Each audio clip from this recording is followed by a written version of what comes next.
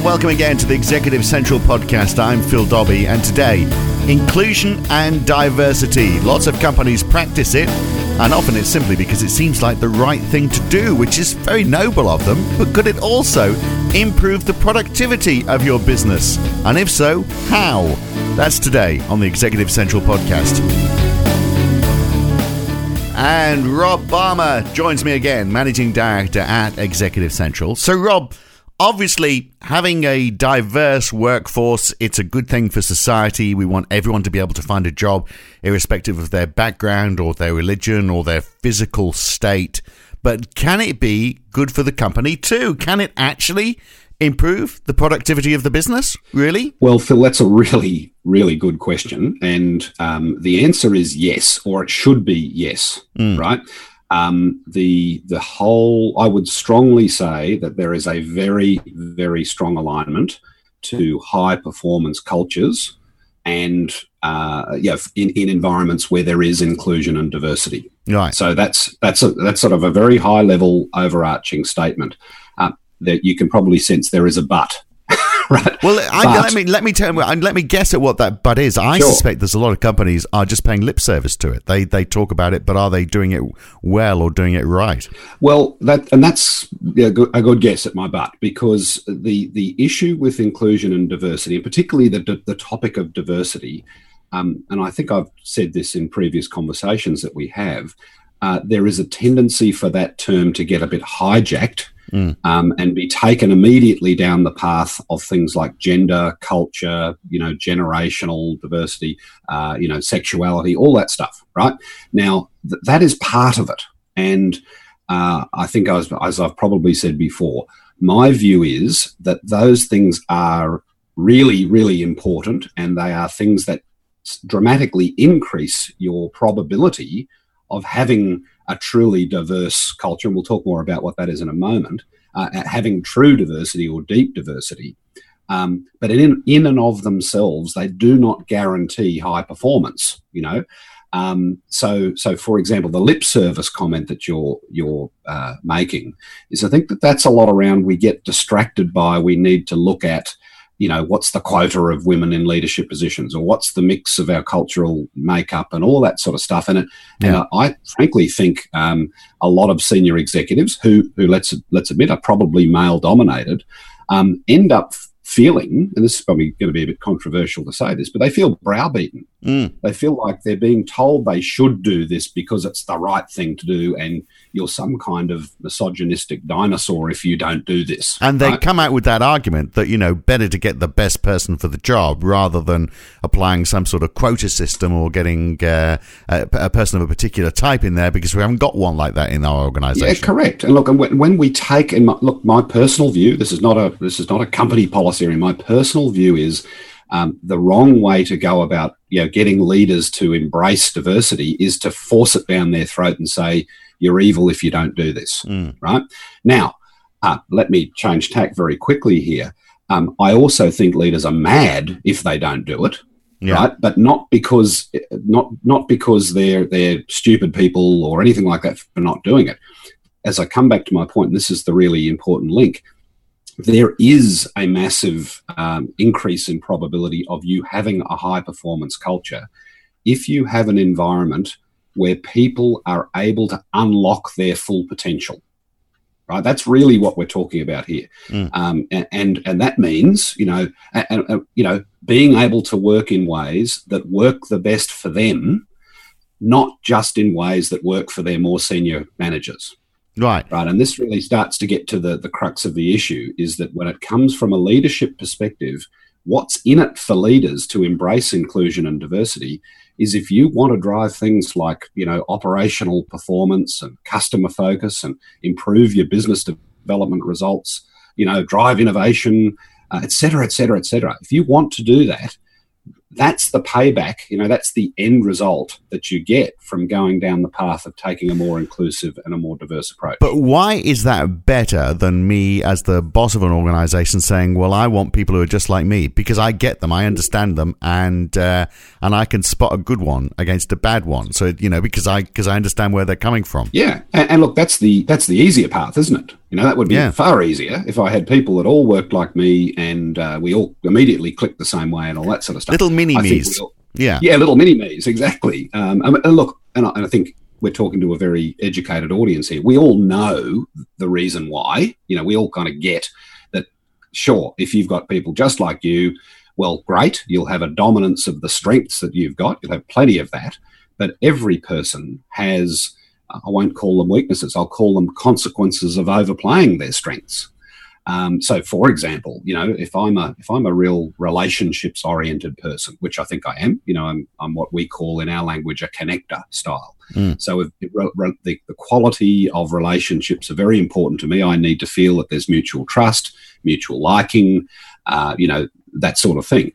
Now, that's a great strength. It means I connect with lots of people. But if I overplay that strength and I'm so concerned about the status of the relationship, that's going to make it hard for me to do things like having a constructive conversation with someone when they haven't performed well, because I think, they might not like me, or making a tough decision that has a negative consequence for some person. I'll avoid that. And I can tell you, I can list my challenges all day, Phil. I love being involved in things with lots of people. I love brainstorming and projects. The problem is if I take on too many of those, then other stuff starts slipping through the cracks.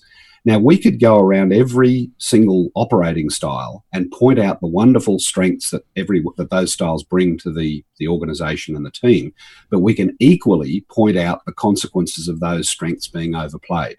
And when you surround yourselves with people just like you, you dramatically magnify the chances of those strengths being overplayed. Right. And all of it. Understand that. So you've got to have someone who thinks differently, has a different approach to try and keep you in check, and all of that makes sense. But then, are we talking about diversity being a diversity in styles then, or are we talking about a diversity of, where we started, gender and culture and that sort of thing? Yes. And look, I think I've sort of made this statement in other conversations, but I think there's really, if I briefly recap that, I describe it as there is surface diversity, or what you might call inherent diversity. And that's things like gender, culture, age, whatever. None of us have the ability to choose that. It just is, right? So that kind of diversity is what we've all got through no effort or decision of our own, right? Now, that's surface. The other type of diversity is what we call deeper diversity, or deep diversity, or even maybe acquired diversity, you might like to call it. That's what comes from, it comes from experience. It comes from our journey. So things like diversity of thought, diversity of style, diversity of strengths, diversity of information that we've gathered, that's the sort of deeper diversity that ultimately leads to higher performance, whether it's innovation, whether it's better decision making, all those things I listed. If I just quickly go, to the customer side of things, because I have very strong customer orientation, our customers are not all like us. Our customers are all diverse. So if we want to really embrace and offer opportunities for all customer types, then sending the one same salesperson out who's got their particular approach isn't going to work for a whole bunch of people. It'll work for some, but it won't work for others. So that it's that deeper diversity that we're talking about here, Phil, and that's the thing that actually links to the higher performance that we're after. But if you've got a very diverse workforce, are they necessarily going to work well together? If they come from such different backgrounds, have got such a different way of thinking about things, how do you stop it all not just becoming almost like turf wars where people are fighting to have their opinions heard against everybody else's? Yes, great question. And this is every so often I come out with a great question. It's a cracker of a question. This is what really makes this whole inclusion and diversity issue for leadership, for leaders, a tough thing. This is tough, right? Because by definition, diversity in and of itself means difference. And that means, if a leader's going to have an inclusive and diverse environment or culture around them, their way of thinking, their way of doing things is going to be challenged. And that puts a lot back on the leader. So a leader, to be able to operate in that environment, has got to be able to be strong enough, confident enough, and resilient enough to allow that to happen. Let people challenge them, and we hear about challenges, not just challenge. Let people go about things in a way that might not be the way they go about it. That's really tough. And that is what, in my experience, does require people to have a bit of support as they're being, as they're moving into sort of more senior roles along the way.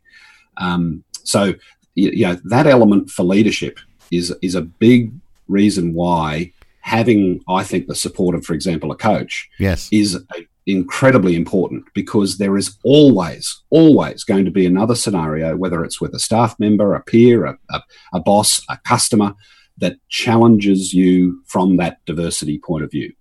And that's the tough part. That that's, if you like, that's why they pay you the big bucks when you're in the senior roles. Yeah, that's right. Don't take the easy road, because the complicated road has a better outcome. Absolutely. So how does this change the culture of an organization then? Because when you've got that sort of top down, very dominant boss who's employing people just like him or just like her, probably just like him, if we're talking about the olden days, then the culture of the organization is very much dependent on that individual, isn't it? So how is that changing the culture of an organization when you've got this sort of like moving feast of different cultures and attitudes? Exactly. Well, if we look at that term culture, what is a culture? Well, culture is essentially, maybe I'll look at it this way, an individual's perception of the culture. Their experience of a culture is essentially what they see happening around them and the way we do things around them every day in the workplace. And, there's been an awful lot of stuff written and research done on culture and things like that. And consistently, the findings are the biggest contributor to an individual's experience of the culture in the workplace is their manager. And let me be specific about that. It's the way their manager behaves, and or the behavior that manager tolerates or allows or encourages in that workplace. Now, so I'm talking about an individual's direct manager here. It's not the only, it's not the only driver of their experience of the culture, but it's the dominant one. So this is where, again, organizations spend millions of dollars doing cultural assessments and trying to improve their culture, and and rightly so, the senior executives will try and bring about initiatives and focus items and things like this. If you want though to change a culture, you must be getting the behaviour of managers at all levels aligned around the culture that you want. And again, we've said this in previous discussions, but when you look at it just from a pure numerical point of view, 70 to 75% of all of the employees in a large organization are reporting to a frontline manager. That's just the pyramidical nature of the organizational structure. So it's those frontline managers who are having the biggest impact on someone's experience of 70% of the people in that organization's experience of the culture. So you cannot ignore that level if you want to change the culture. Right. Hence the need for coaching at that level. And I guess, everybody within an organization, when we talk about inclusivity, it is just that, isn't it? People want to belong. When you go to work, it's a big chunk of your life. So you want to feel as though you belong. And if you're surrounded by people with a mix of attitudes, that's great for the company. But you've somehow got to pull all of those people together so that they all feel as though they belong. It's very easy to feel as though you belong if you're in a company where everyone's just like you.